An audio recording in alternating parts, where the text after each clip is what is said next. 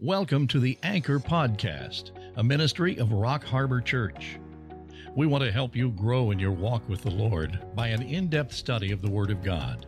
So grab your Bible and let's set a course for spiritual maturity. Here's Pastor Brandon with today's message. Let's look at Genesis 9 now. We're going to move into chapter 9 of Genesis as we progress through the book that Moses wrote. And what we're going to talk about today is we're going to look at the coming off of the ark and how God's going to bless them and God's going to give them promises for this new recreation of life.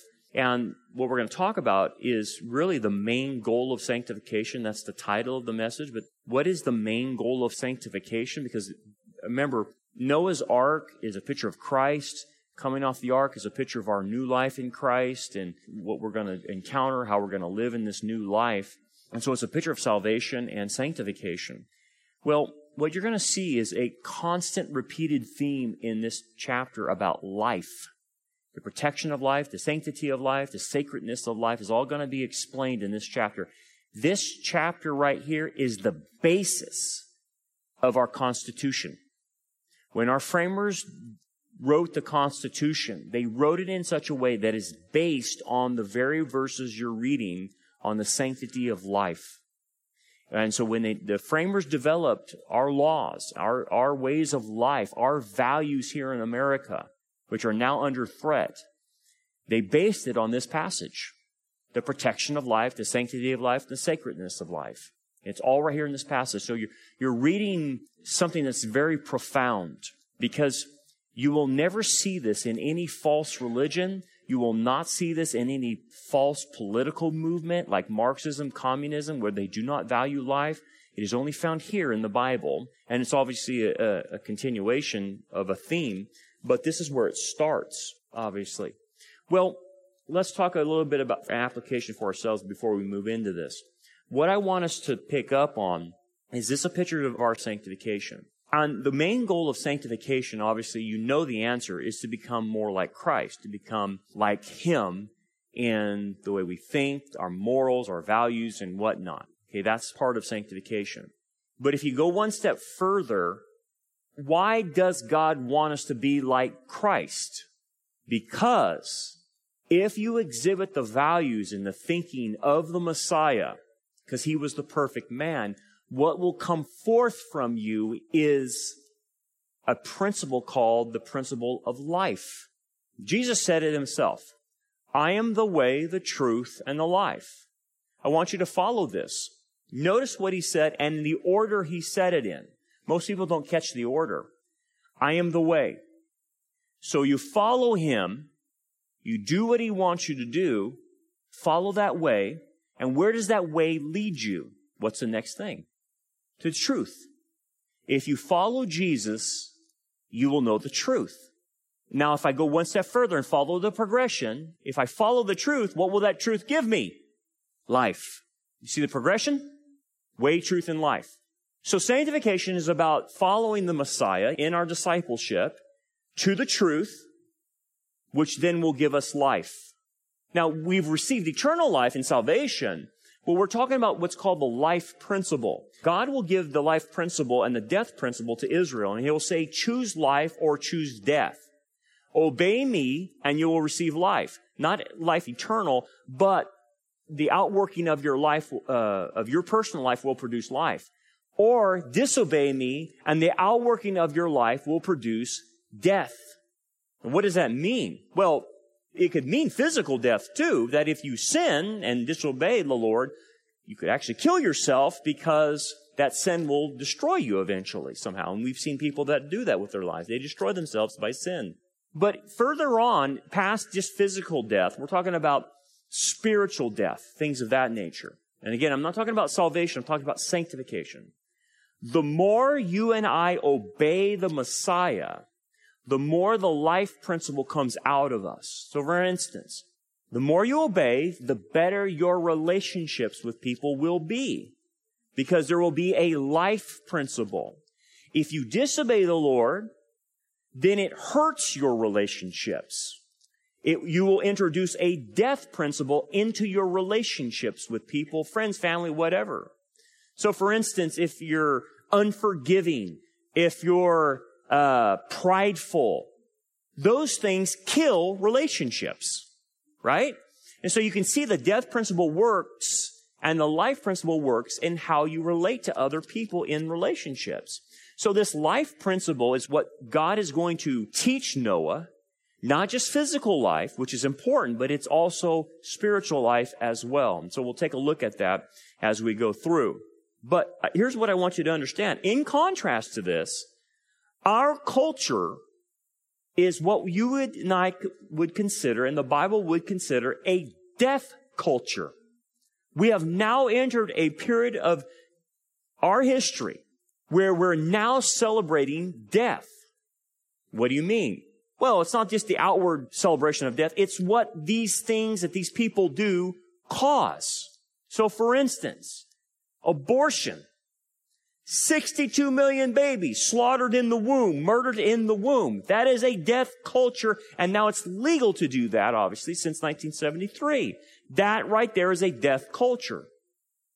If you look at even daily in the U.S., 1,600 babies are slaughtered in the womb daily. Worldwide, man, you're talking in the billions. Since 1980, there's been 1,552,000,000 babies slaughtered in the womb. That's a death culture worldwide. Now, you bring in these other facets. The ability to kill yourself. Euthanasia. Or soft euthanasia if they do a one-world healthcare system or one-payer, single-payer system. That will happen. You will get a soft euthanasia from that. Think about the LGBT lifestyle that so many people celebrate now in our culture, but they don't understand. They don't tell you medically what's happening to those people, do they? Do you know the average homosexual lives to be about 40 years old without AIDS? 40 years old. If they have AIDS, it's about 37, 38, statistically speaking. That also goes for lesbians as well, because they get themselves into a lot of drugs that kill them eventually. In a very difficult lifestyle they start living, along with the suicides that accompany that. Think about why our suicide rates are increasing with our young generation. We have taught them you can be a boy or a girl, whatever you choose to do. Do you realize that those people who do that end up, a lot of them, committing suicide? And they'll tell you, well, it's the pressure from these Christians that are putting on us. That's why, they're killing themselves. No, it's not. It's because they're going against nature. They're going against the way God formed them. And when you do that, you lose it. You lose it. What would we say to people if someone in your neighborhood says, hey, man, I'm Superman or I'm Batman, and they put a costume on and they're running around your neighborhood as Superman, jumping off the roof, I'm Superman. We say, you know what? You're exhibiting a mental illness because you think you're something that you're not. In our culture, we used to say, wait a second, if you think you're different than what your biology says you are, there's something wrong up here and we need to get you some help. But now, mental illness is embraced. It's celebrated. And so instead of giving them the therapy they need to get out and understand what's happening to them, we got mothers who are physically castrating their own kids. We got mothers who are fighting the father who is separated, as you saw in the prophecy update, chemically castrating their kids. And the father has no say in it. And the court's siding with those people. It's happening in England. It's happening all over in Australia, different places around the world. That is a culture of death. That's what's reigning here. And so obviously you know who's in control of that. Satan, who comes to kill and destroy. And he does it through lies. You and I are entering a period of time that we have never seen in American history. America was founded, obviously, in Judeo-Christian values that promoted life. Right? And now these crazy, ungodly politicians are promoting death. Think about our streets in L.A., San Francisco, or even here in Bakersfield, where they allow the homeless to live anywhere they want, defecate on the street, and shoot up heroin anytime they want to. There's needles everywhere. They got a poop patrol in San Francisco that's paid $160,000 to spray off the sidewalks every day. That is medieval. That is going back in time to unsanitary laws and things that happened in the Middle Ages that caused the Black Death and things of that nature. That's medieval, but it's death. It's a culture of death that embraces that kind of nonsense. Wow. How far we have fallen. And the more these people in our country embrace this ungodly way of life, the more death you will see. How come they can't solve the crime in Detroit or Chicago of these people shooting themselves up on a weekly basis? How come they can't figure that out? Because they won't get at the real issue. The people who are doing it are immoral. That's why. And they don't want to go there, because if you tell them they're not moral, then you're a racist. It has nothing to do with that. It has to do with the immorality that exists in those places.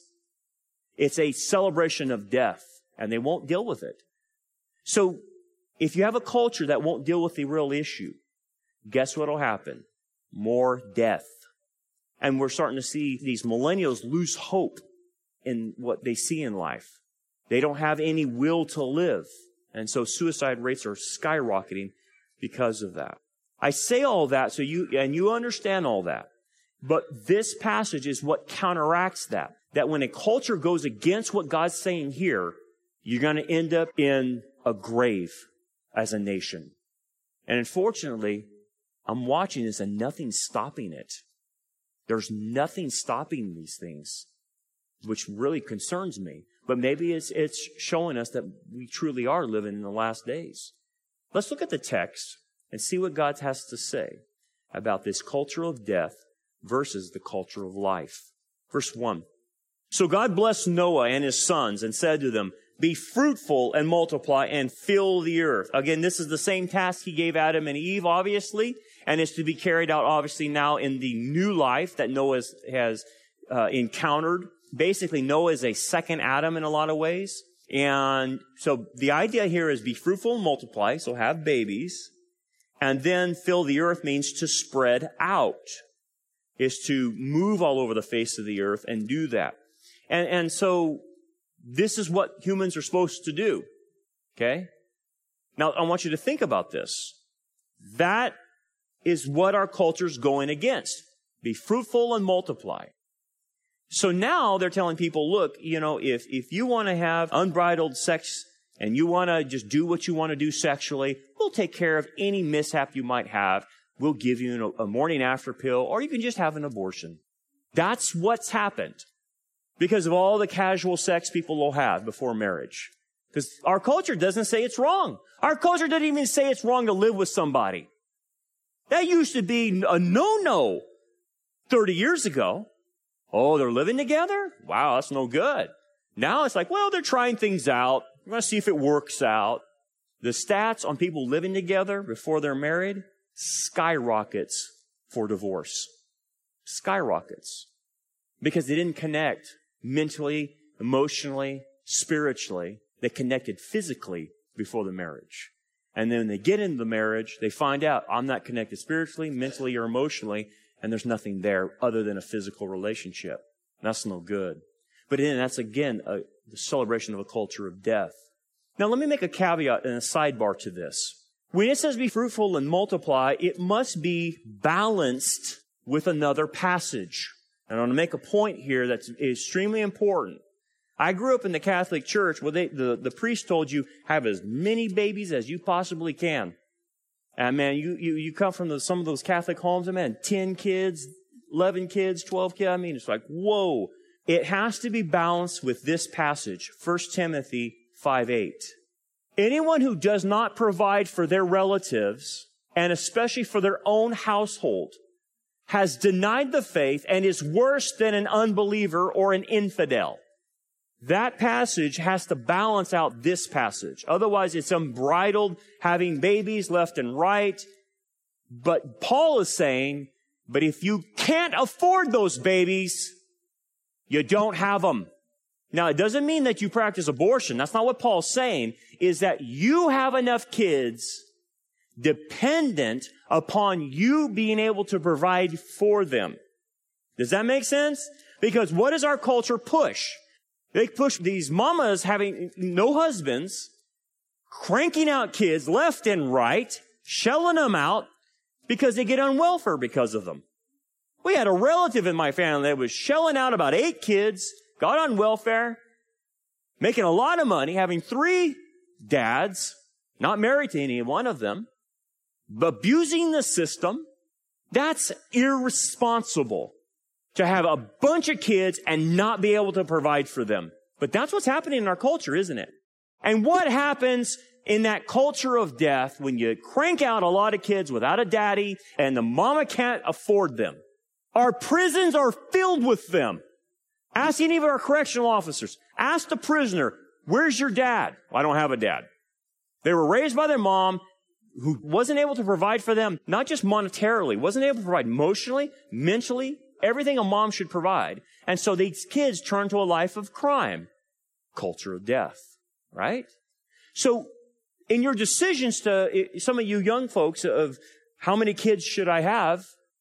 Well, it's the idea, yes, be fruitful and multiply, have kids, but have amount of kids is determined on what you can provide. I'm not even talking just financial. It's based on, does the parents have the capacity to provide spiritually, emotionally, and mentally all that kid needs? Because if a mom or a dad can't do that, they should limit how many kids they can have because they cannot adequately provide for that. There's some people that shouldn't have more than 1 kid, maybe. Now, again, we're not saying not have kids, but it needs to be balanced with how much I can provide. So, for instance, if a mom and dad start shelling out 10 kids and they're not there emotionally for that kid, guess what it sets up the kid to be? He's a stat.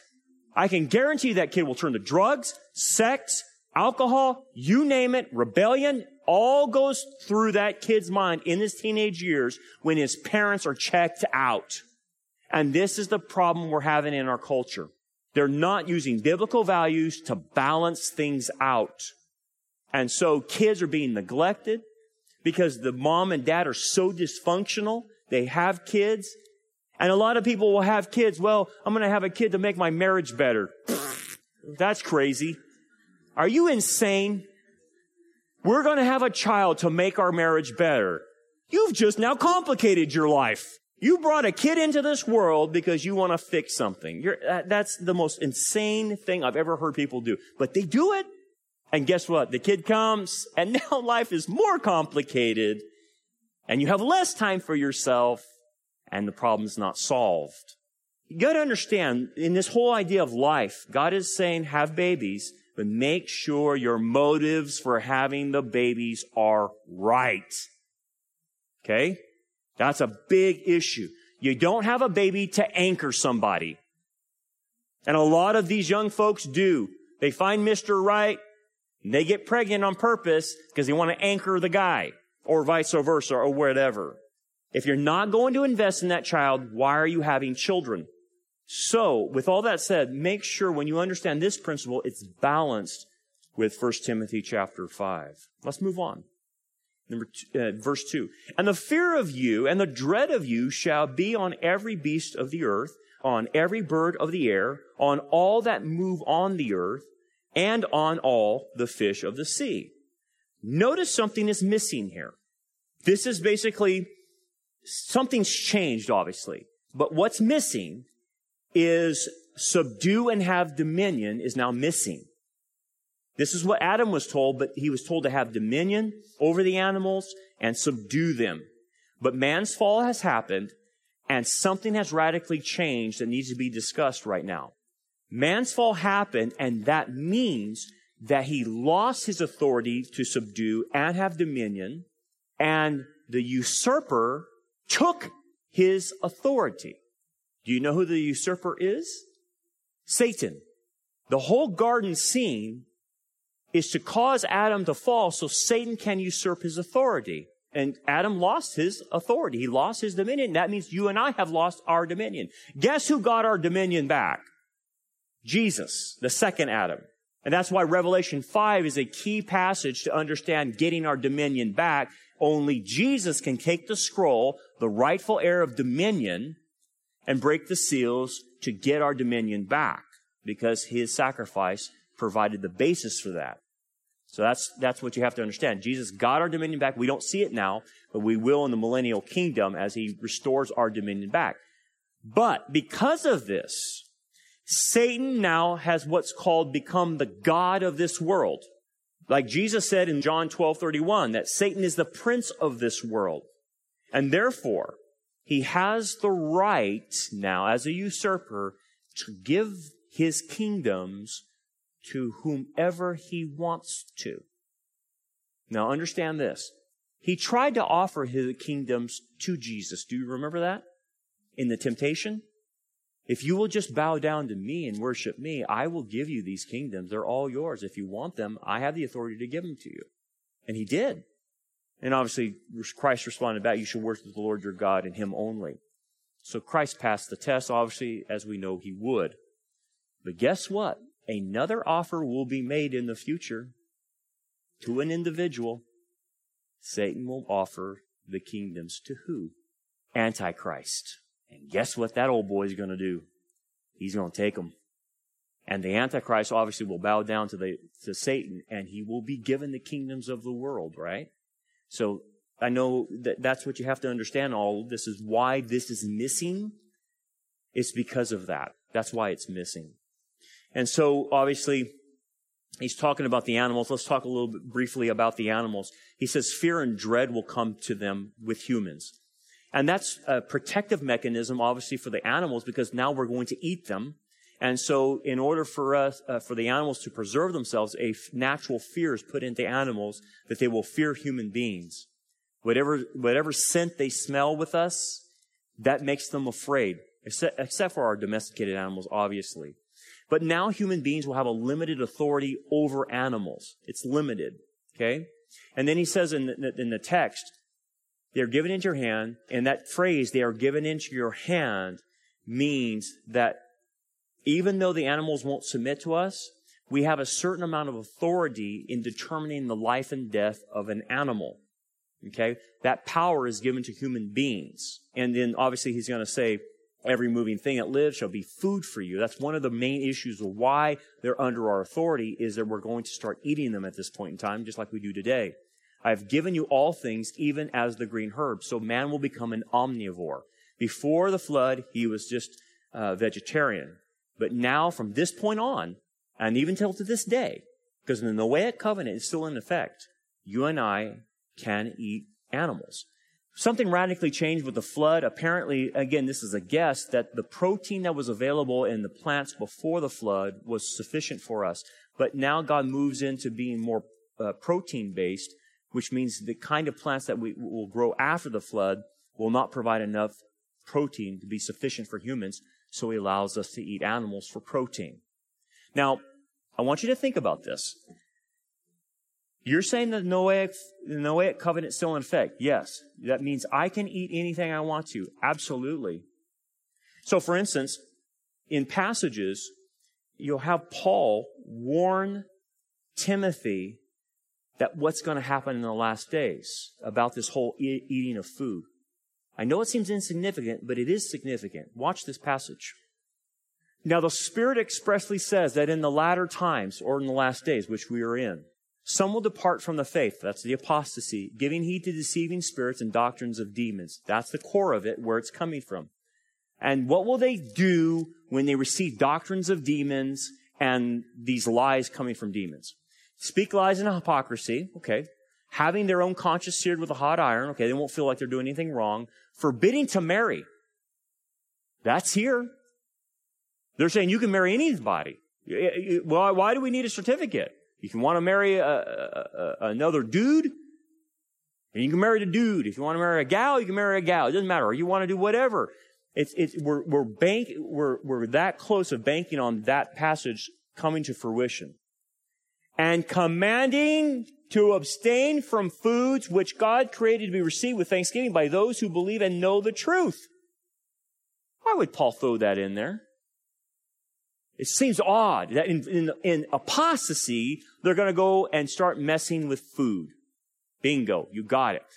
The food issue that the demons are teaching false doctrine with is an attack on the Noahic covenant. It's an attack on the prescriptions given to Noah that still stand today. When you hear these tree huggers tell you not to eat a hamburger because of the methane gas that comes out of that animal and causes carbon emissions by the methane flagellants from that cow, tell them, take a hike. Tell them, put an egg in your shoe and beat it. I don't want to hear your nonsense. Because they are carrying with them a false doctrine of vegetarianism. Any Christian that starts promoting vegetarianism is off the mark. Because God is saying, and in Paul says, look at what he says, which God created to be received with thanksgiving. When they lay that nice steak in front of you, that New York, that filet mignon, you thank God for that thing, man. You make sure you do. Hey, man, I've never won any friends with salad. You win friends with steaks. Okay? Don't you ever forget that. Because what will happen is they'll make you this cotton candy Christianity that extols the virtues of carbon emissions and vegetarianism, and this is the key. They will make you think you're being spiritual. That's the new religion. And that's how deceptive it's crept into the church now. You know, so Rick Warren promotes the quote-unquote Daniel diet. Have you heard that one? It's all vegetables and stuff. And I want to say, hey, dude, do you even understand the context of why Daniel was doing that? He was not eating unclean meat, which they were doing there. He instead of eating defiled meat, he just stuck with the vegetables and the fruits or whatever was available because he wasn't going to break Mosaic law and eat non-kosher foods. Now, apparently, Rick Warren doesn't understand the context of that, apparently. But you don't write a book and call it the Daniel diet and sell it and say, this is the way to eat to lose weight. That's ridiculous. What God is saying is you can eat it all. And if you want to eat bottom feeders, like shrimp, like lobster, go for it. Sky's the limit. Just put a lot of butter on it and you will be good. That's what I'm looking forward to. But I know it says, why are you having this conversation? Because it's becoming the religion of pantheism here in America. They're trying to attack cows, saying there's too much methane coming out of them. Do you understand they want to eliminate hamburger places? These jokers up in Sacramento, we don't want hamburger places anymore. And this is why Burger King, McDonald's come out with a plant burger.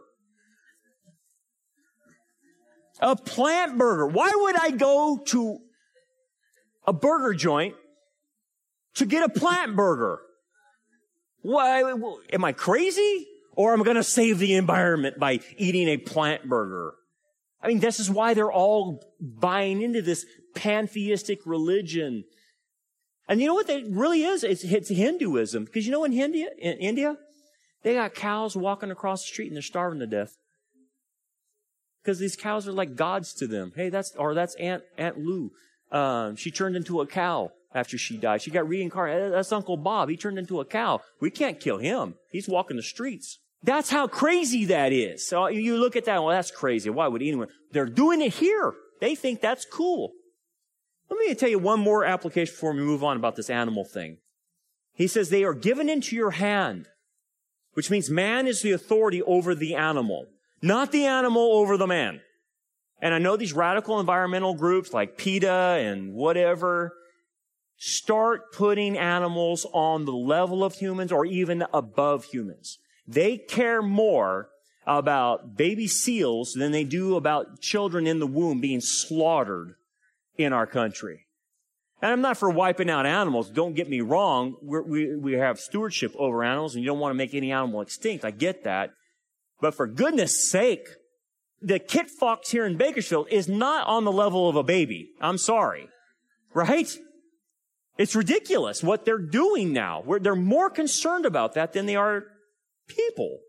And what's happened is they have equated animals now on the same level because evolution has taught us that, or taught all these people that, oh, you're the same as an animal. You're just an animal.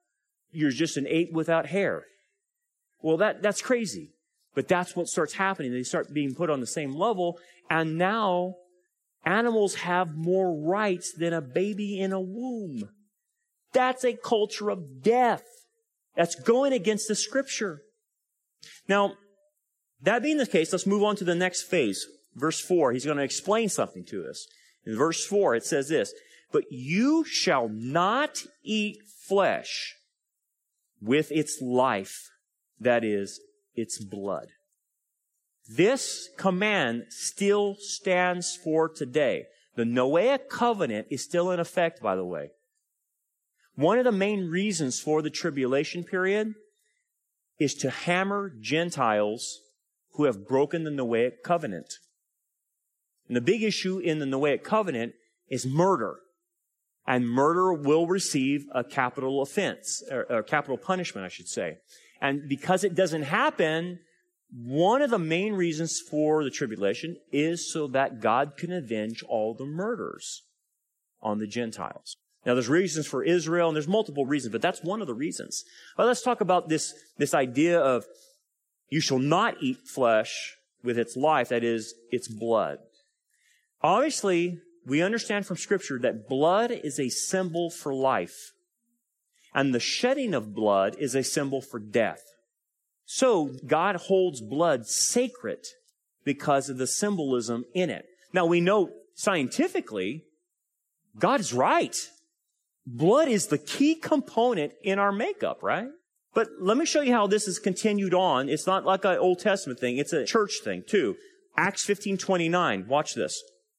That you should abstain, he's telling the church this at the Jerusalem Council, from things offered to idols, from blood, from things strangled, and from sexual immorality. If you keep yourselves from these, you will do well. Now, the idea is, even to this day, you are not to eat blood. You are not to drink blood. That is an ongoing thing. So they were telling these Gentiles in the church, hey, guys, you got to stop drinking blood. You think that was a problem? Yeah, it was a problem. These Gentile pagans, in their practicing of worshiping these false gods, were eating and drinking blood. It is a common human occurrence in paganism. Interesting enough that the whole vampire thing has gotten a lot of press now. And what is the vampire story? It's drinking blood, isn't it? For life. So it goes against the symbolic nature of it. Isn't it interesting that one of the famous book series, and now it's a movie series, is this Twilight thing? I know it's going back in the past. You remember the Twilight series of books and movies? Do you know the gal who wrote those series of books was a Mormon? But number two, she was channeling a demon called Edward, which is the main character in the book, right? And this Edward demon would tell her what to write. So there was actually practicing auto-dictation. And she wrote the whole Twilight series. She said it herself. I'm not making this up. She said it herself. That this Edward character would wake her up at night to continue writing. And if she made mistakes, the Edward character would correct her. And he wouldn't leave her alone until she wrote the whole Twilight series. What is the whole Twilight series? It's drinking blood, but it's trying to get eternal life without Christ. It's demonic. And even today, this idea of drinking blood, you think, oh, no one's doing that. Oh, really? What about Hillary Clinton doing spiritual cooking and Podesta and the rest of these Satanists in politics who do spiritual cooking? Do you know what spiritual cooking is? They'll get a bathtub full of blood, human blood, excrement, and everything else they can throw in there. They'll put a live woman in there, naked, and they all take spoonfuls of this blood. It's called spiritual cooking. Our politicians, some of them, not all of them, participate in these kinds of activities. When you see what's behind some of these elites in our country, they're pure Satanists. They're flat out Satanists. They're drinking blood. Who would do that in their right mind?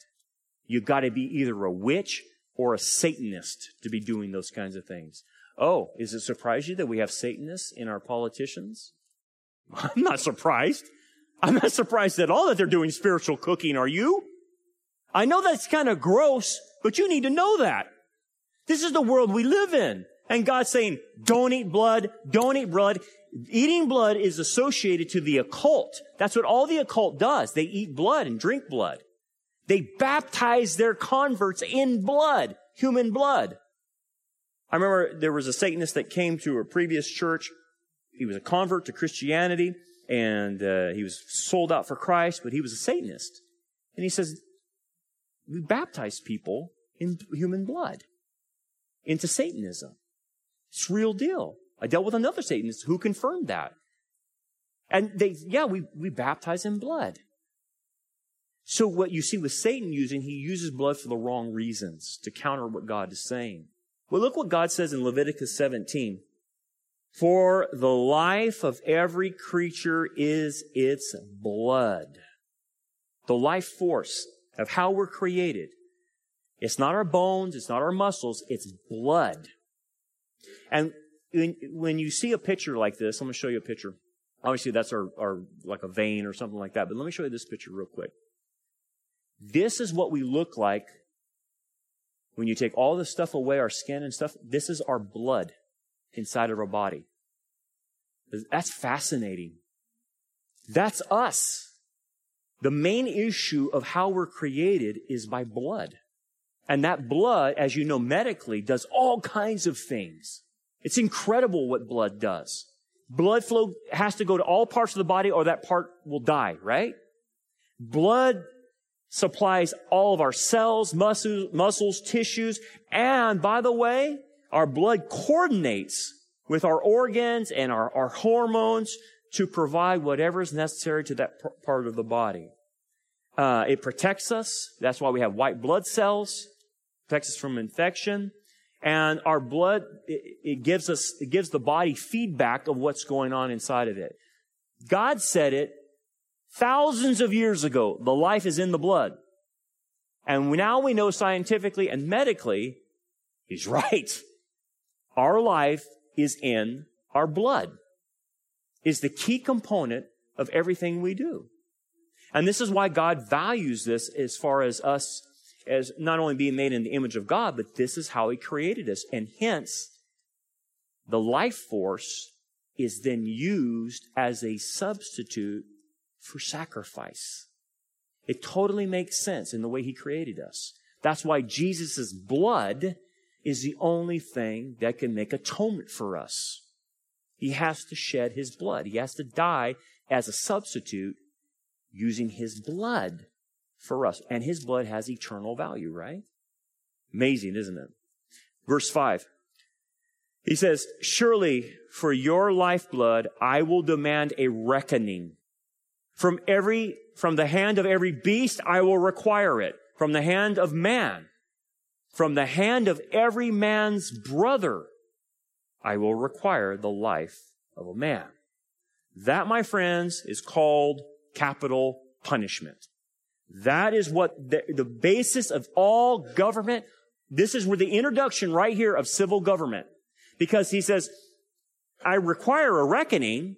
I'm going to require this, but I want you human beings to carry it out. Well, the only way to carry that out is through His civil government. And so hence, this is the basis of our Constitution. This is the basis of how laws should work. The idea is you take a life in murder. I'm not talking about accidents or anything like that. Or I'm not talking about war either, because that doesn't qualify for murder. Murder, the 10 Commandments, is not thou shalt not kill. It's thou shalt not murder, which is a big difference.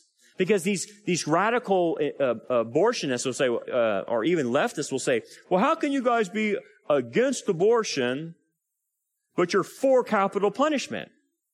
Well, it's apples and oranges, that's why. The Bible doesn't say thou shalt not kill, because if it did that, we couldn't go to war. It says thou shalt not murder, which means premeditated. I'm going to take someone's life because I want to take their life. So I can be against abortion because that's the killing of an innocent baby, and for capital punishment because that's the justice that must come upon that person for taking someone else's life. That person's guilty. The baby is innocent. That's how you can keep the two separate. It's that I don't understand why they don't understand logic. It seems to make sense to me, but I guess it doesn't make sense to them. But nonetheless, government has the right to take your life. Question. What's happening now, the state of California or the rest of the United States, about capital punishment? Bye-bye. We're going to give them life in prison now because we want to rehabilitate them. Question. This thing you're reading right now, which is the basis of all government, does it say anything about, well, let's keep them alive to rehabilitate them? Nope, doesn't. Well, let's give them a second chance. Nope. God's saying you take a life, even if an animal takes a life, you kill that animal. What's going on here?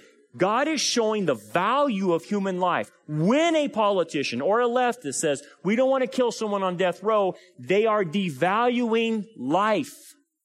What life are they devaluing? The one who got murdered. That's who they're devaluing.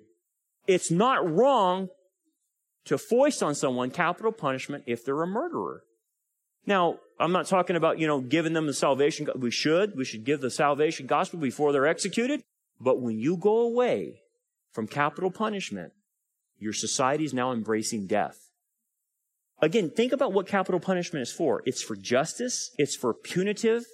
It's not for money. This is all justice. And our society, and especially our circuits of courts, are now no longer practicing justice anymore. We are in a difficult period of time if you're not going to be willing to do this to an individual who murders. Think about this guy that shot that poor girl in San Francisco. He was an illegal alien. Remember that? Oh, I can't use that word, right? I can't use illegal and I can't use alien, can I? Undocumented person, whatever. Illegal alien. The poor gal is in San Francisco. The dude had been deported, I don't know how many times.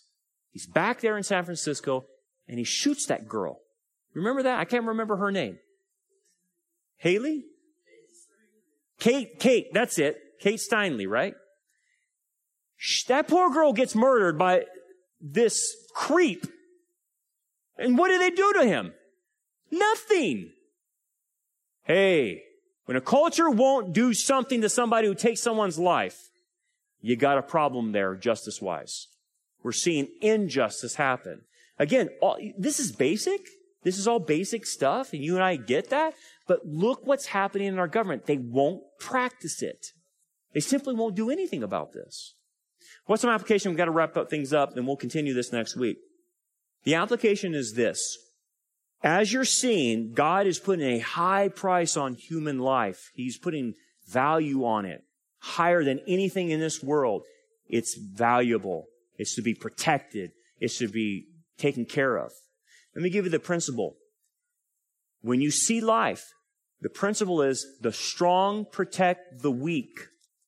The strong protect the innocent.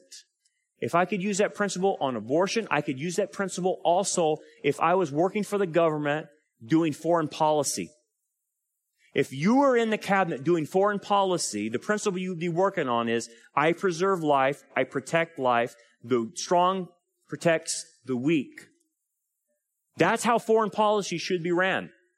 Anything you do in life should promote life. Now let's get down to the nitty-gritty. In my own relationships, in my own marriage, in my own circle of influence, if I'm acting like a goon, okay, and I keep acting like a goon, which means I'm not obeying Messiah, I'm not doing what I'm supposed to do, I'm going to be a creep to people. And people are not going to like me. And people are not going to want to be around me. And what will happen is, because of disobedience, you will introduce chaos into your relationships. And this is where fighting comes from. If we will just simply obey the Lord, do what we're supposed to do, it automatically sets our relationships right. It will produce life. I'm the way, truth, life. Follow the progression.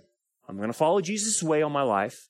I'm going to do what he says to do because I believe what he says is true. And if I do what he says is true, it will give me life in all my relationships. Now, again, I know there's people that are like a porcupine and you just can't get close to them because they're going to stick you every time. I get that. Get rid of the porcupines. I get that. But for the rest of the relationships, your relationships should be producing life if you're obeying. Let me give you an illustration of showing you that we're not built this way. We're just not built this way because of our sin nature. This is, I think, back in the 60s, I think it was, or maybe late 70s. You remember the name Catherine Kitty Genovese? Some of you might. She was 28 years old, walking in Queens in New York, and she got attacked twice at the same time. So the first attack, the guy he did rape her, and he stabbed her. She was still alive, screaming and screaming. And then, as she was screaming, he went away, but then he came back and he finished her off and continued to stab her and kill her. Do you know that 38 people watched that happen in front of them and did nothing? They did nothing. They watched this poor 28-year-old get raped and stabbed to death. When they were asked, hey man, why didn't you get involved? Here's some of their responses. This will blow your mind. Well, I heard a scream, but I was tired, so I went back to bed. Or another response, I didn't want to get involved. I just didn't want to get involved. When you hear people, 38 people say, I heard the scream, but I went back to bed, or I didn't want to get involved, that's people who don't value life. Because if you value life, you will stand up for it. You will take a stand against a culture of death. And you will be the watcher on the wall that says, not on my watch. That's not happening. I hope you remember this little passage because this is what our culture is going against. We can't sit back and let it happen. You have to say something. You have to take a stand for life. Let's pray. Thanks for downloading the Anchor Podcast. We hope this study was a blessing to you. Support for this podcast comes from your generous gifts and donations. For more information about our ministry, we invite you to check out our website, rockharborchurch.net. Also, check out our YouTube channel, Rock Harbor Church Prophecy Update, where we focus on signs of the times and present a wide range of sermons and discipleship lessons. So until next time, keep looking up, for our redemption draws near.